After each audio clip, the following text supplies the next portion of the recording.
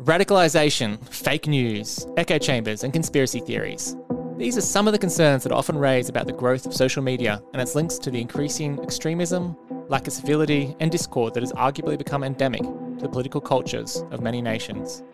But do social media sites such as YouTube really drive their users down radicalisation rabbit holes of conspiratorial misinformation? And if it does, what can users do about it? I'm your host, Associate Professor Paul Formosa, and welcome to In the Cave, an ethics podcast. Here to help us think about these issues today is Associate Professor Mark Alfano. Mark is a member of the Macquarie University Research Centre for Agency, Values and Ethics, or CAVE, and is also a member of the Department of Philosophy here at Macquarie. Mark, welcome. Hi, Paul. Great to have you here. So, Mark, you recently published an article outlining a study of YouTube's recommender algorithm and whether it pushes people down conspiratorial rabbit holes. Before we get into the study, you open the paper with a really interesting story of Bucky Wolf. Can you briefly tell us a little bit about Bucky Wolf and how his story helped to frame the motivation for your paper? Yeah, thanks, Paul. Bucky Wolf is still currently on trial. He's been charged with second-degree murder. He stabbed his brother in the head with a sword a couple of years ago in Seattle. And almost immediately afterwards, he called the police and told them what he had done. And he said that he had done it because the person he stabbed wasn't actually his brother, but actually a reptilian, a space alien lizard imitating a human. And so he had to do this in order to protect himself in the world. This reptilian theory goes back decades. It's become quite popular among conspiracy theorists who believe in QAnon and other pretty wild conspiracy theories. And Wolf was also trying to get himself inducted into the far-right Proud Boys organization.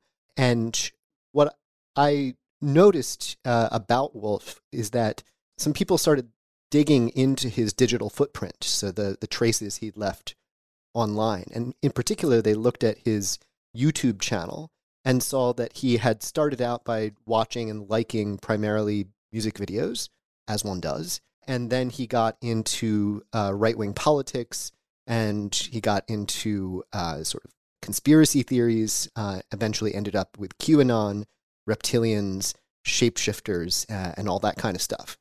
So we certainly know of Wolf that this is the trajectory he followed, but I guess the question is then, would he have done this without the YouTube recommender system sort of serving him up this kind of content?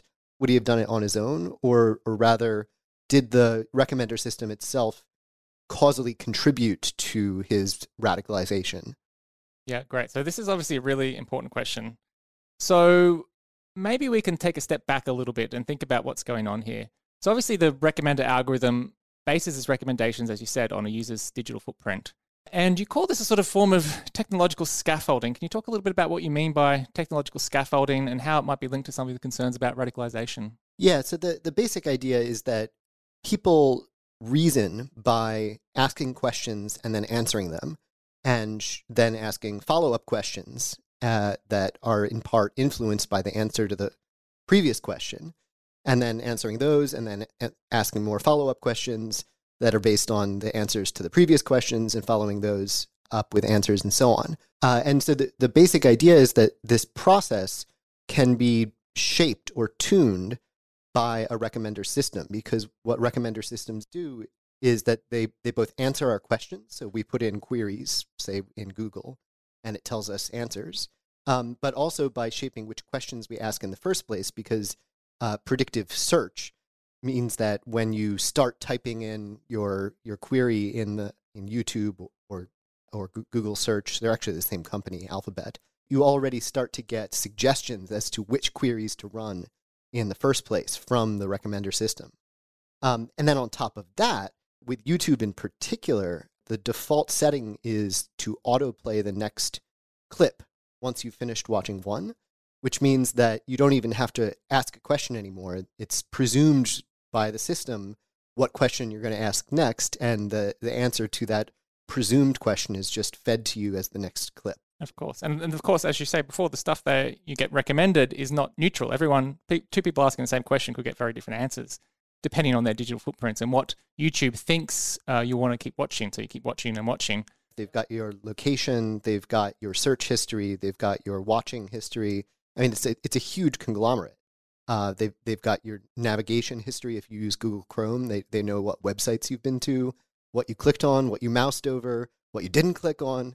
Right, so there's a huge amount of information they have to... They have not only your data, but of course everyone else's data, and so then they can use these to create models of people who do this sort of thing will tend to do this sort of thing, and so obviously these things can be very powerful. Obviously what you're sort of concerned here is looking at the extent to which these recommender systems push conspiratorial content onto users.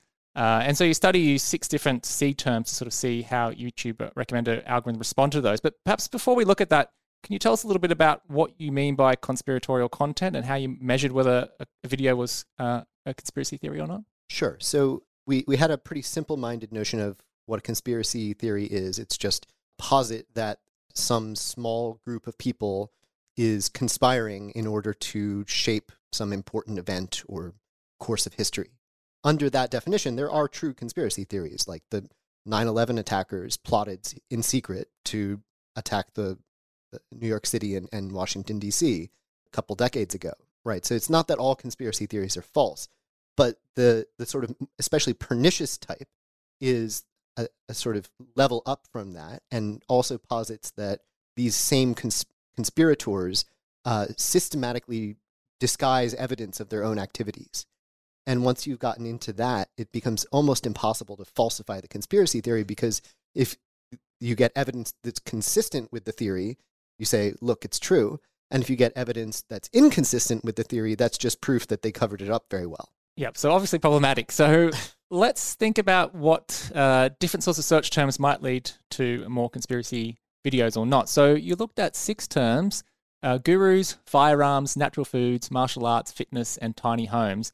And your hypothesis was that those that I listed earlier in the list, so things like gurus and firearms, would be more likely to lead to conspiratorial content recommended by YouTube, and those later in the list, things like fitness and tiny homes, would be less likely to lead to conspiratorial content. So can you tell us what you actually found in your study? The hypothesis was partially confirmed, partially disconfirmed. The gurus really were out of control. About 48% of the most recommended content that you would get if you just let the recommender system keep feeding you videos once you started watching, for instance, Ben Shapiro or Jordan Peterson or Joe Rogan videos would be conspiratorial.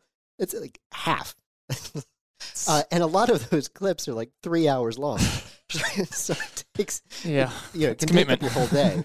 With firearms, it was about 10% that were conspiratorial, and with natural foods, it was about 12%. One issue we ran into when we were trying to code the most highly recommended videos was that actually a lot of them had been taken down, either by YouTube for violating terms of service or because the account had been deleted or for some other reason. So that was not something we had foreseen, and possibly a lot of the content that we were not able to code was also conspiratorial, but it's hard for us to know about that. Okay, so some search terms are going to lead to more of these conspiracy videos than others. So I guess one question is, so what? So what's the practical importance of this? What does it tell us about what's going on with this recommender algorithm?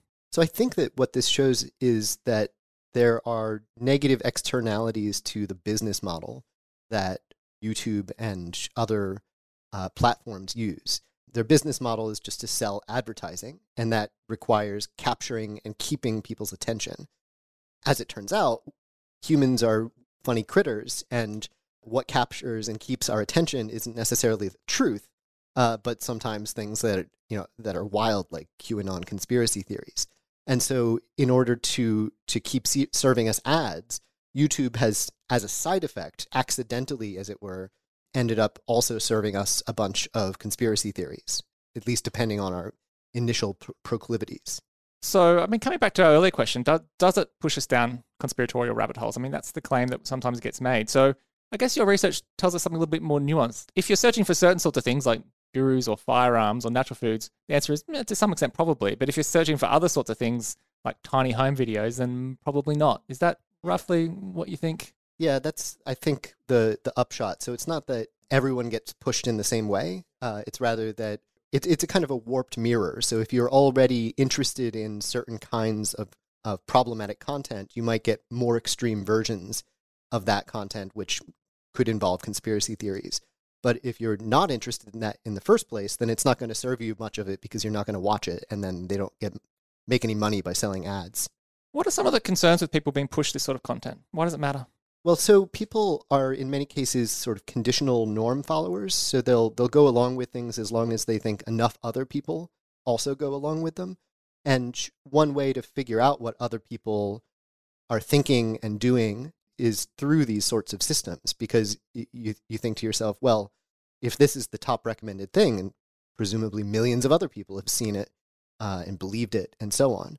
So I think that it can have a really interesting and sometimes problematic effect on people's willingness to cooperate with social norms.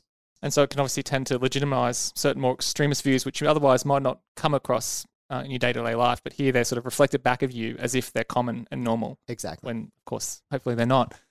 Maybe we can talk a little bit about what we can do about it. So you end the paper with some recommendations for end users, companies and regulators. Many of your recommendations for end users revolve around the cultivation of intellectual virtue. So maybe you can talk us a little bit about what they are, and maybe are there some sort of practical steps people can take to combat some of these issues we've talked about today? Yeah, so intellectual virtues are just dispositions that help people to acquire or maintain true beliefs and knowledge. And we think that some of the more important ones in this context would be things like vigilance, so being on the lookout for misinformation, disinformation, and so on, and epistemic humility, so a willingness to recognize that you might be wrong about something and to revise your beliefs. And I think that exercising those in the context of YouTube, for instance, but also other platforms, could be beneficial. Another thing that people could do, which is much simpler than cultivating virtues, is just turn off the autoplay, so that when you get to the end of a video, you don't automatically watch the next one. Because if we know now that this recommender system can end up pushing people in these directions, then maybe we should just not let it do that. What about sort of a broader social level? What about regulation? I mean, there's quite a lot of talk around regulation of social media and so forth. Do you think there should be regulation of these kind of algorithms? Yeah, I mean, I think that these platforms need to be moved away from the current business model, which involves selling ads, because that is always going to require capturing and keeping attention. And if they move to some other model, then that wouldn't be the case, and then you wouldn't get these unfortunate side effects. And so I think regulators really need to get involved and tell these companies, look, you're not allowed to make money in this way. You have to figure out some other way to make money, subscriptions or something like that. Yeah, excellent. So maybe we could sort of try and summarize what we've been talking about today. So if you sort of had a sort of key take-home message about your research for our listeners, what would it be? How would you sort of summarize your work here?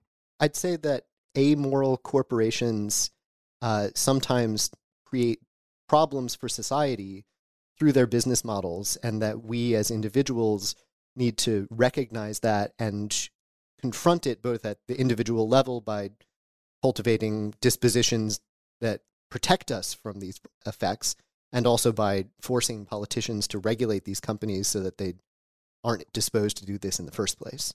Mark, that's fantastic. Really appreciate the conversation there. It's really interesting. Now, clearly algorithms are having a greater and greater influence on how we experience the world. Algorithms are structuring and personalizing much of the content we've exposed to, as we talked about today.